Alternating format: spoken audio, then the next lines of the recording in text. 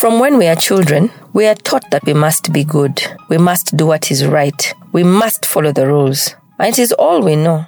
We are even promised gifts and all manner of great things for being good. Good is the right thing to be. Well, what if we told you that breaking the rules, being a rebel, being bad, and all that other bad stuff does not have to be the norm? What if we told you that you can actually break some rules and not only get away with it, but reap big rewards? And it's simple. All you have to do is be brave. Be brave enough to disrupt some of these age-old beliefs. Be brave enough to be a rebel. Be brave enough to change the rules of the games you play. This episode is brought to you by the Change the Game Academy, Changing the Rules of Development Game, and Disrupt Development, the movement of disruptors that reimagines global development systems. In this 3-part series, we'll introduce you to a few bad rebels that are breaking the rules in the development game and changing not only how society organizations fund their work, but also the lives of citizens in their communities.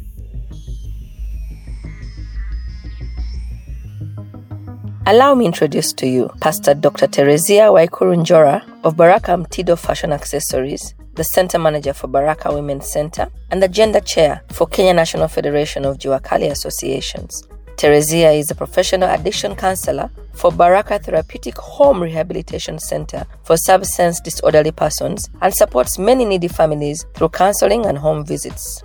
Teresia supports the work of God through Ladies of Excellence projects, is a trainer for drugs and substance abuse, HIV/AIDS prevention, and is a sex and gender-based violence activist. She is also a global woman leader entrepreneur, an awardee by Crown Women Rising and AWEP Kenya for supporting the marginalized entrepreneurs and jobless women and youth recovering from drugs and substance abuse through vocational training and business startups. Teresia holds an honorary doctorate of human letters for supporting many vulnerable and marginalized women, youth, and young mothers in the informal sector, and is also a GFEM business pitch competition runner-up. Welcome to this interview. I would like you to tell us who you are and where you come from and what role do you play. Thank you so much. My name is Dr. Teresia Waikuru Njora. I'm the CEO of Baraka Women's Center. I've been in Baraka Women's Center since 2012, since we started the organization, and up to now we have done a lot, especially for the women empowerment and girl child. Thank you. I've been following Baraka Women's Center, and I understand that in 2015, something happened to the organization. Would you mind telling us more about what happened? Yes, it was very unfortunate because the donors withdrew in 2015, and even the time we were starting, they had promised that they are only going to fund the organization for 2 years, and after 2 years, they are going to withdraw. And that is what they did. In 2015, they withdrew, and we were left without donor fund, and by that time, we were like 300 members, and the center was still running, and we didn't have any money unless to shut it down, and for sure, it had to be shut down for 2 years until we brought it back in 2017. Do you mind telling us how you brought Baraka Women into life again and what challenges you went through? Of course, we had a lot of challenges. Of course, one thing, the women could call each and every time asking where we are going to meet again and on how we are going to get another center. And that is when I met somebody called Cesar from KCDF. I talked to him because I could tell anybody what we were going through. And when we talked with Cesar, I asked him how we can get another donor fund. He told me now what you can do. You just be connecting to us. And also he invited me to KCDF. When I went there was a proposal that I wrote and we were looking for funds. But imagine we did not get funds.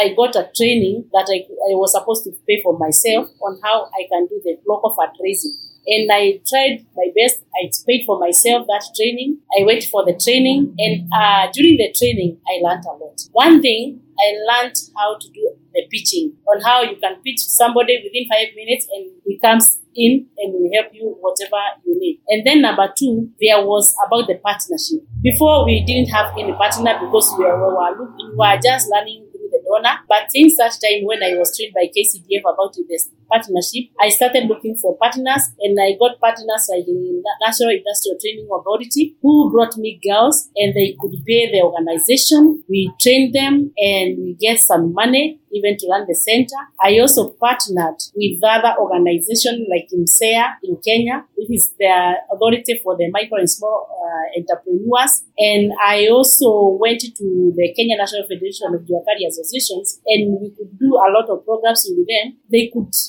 be able even to fund the project, especially they could pay for the space where we are doing the training, and I could bring the members. That's how we started the training and partnership. And so far, we have really partnered with many institutions in Kenya. And I can say that in KCDF training, that we used to call it local fundraising training, it has really helped me. We have been able even to pitch to the area MP. He was able to give us the machines for training, and for sure we have done a lot. And also, we had to do something we call shifting, looking for donor fund, and also to be like business people. We started selling our products, whatever the girls could make, we started selling them. And since that time, we have been getting a lot of opportunities, especially for the exhibitions. And whatever trainees make, we normally sell them. And the money that comes in, we have been using that money to support the organization. So what are you trying to tell us? What is your relationship with KCDF? I can say that KCDF are they are partners for Baraka Women, because they have been offering many trainings to our members. And I can say that they really transformed our working, because we could also only think about donor fund. But nowadays, since I got the training, and we have been getting the training from KCDF, now we have been planning on how we can get funds locally, which is possible. I know sometimes it is very tricky, but I can say that we have been getting some support locally. Now we do not only think about the international donors. We also think about the local friends, the well-wishers, and also on how we have been working, selling our products to be able to sustain the projects. Thank you, Daktari.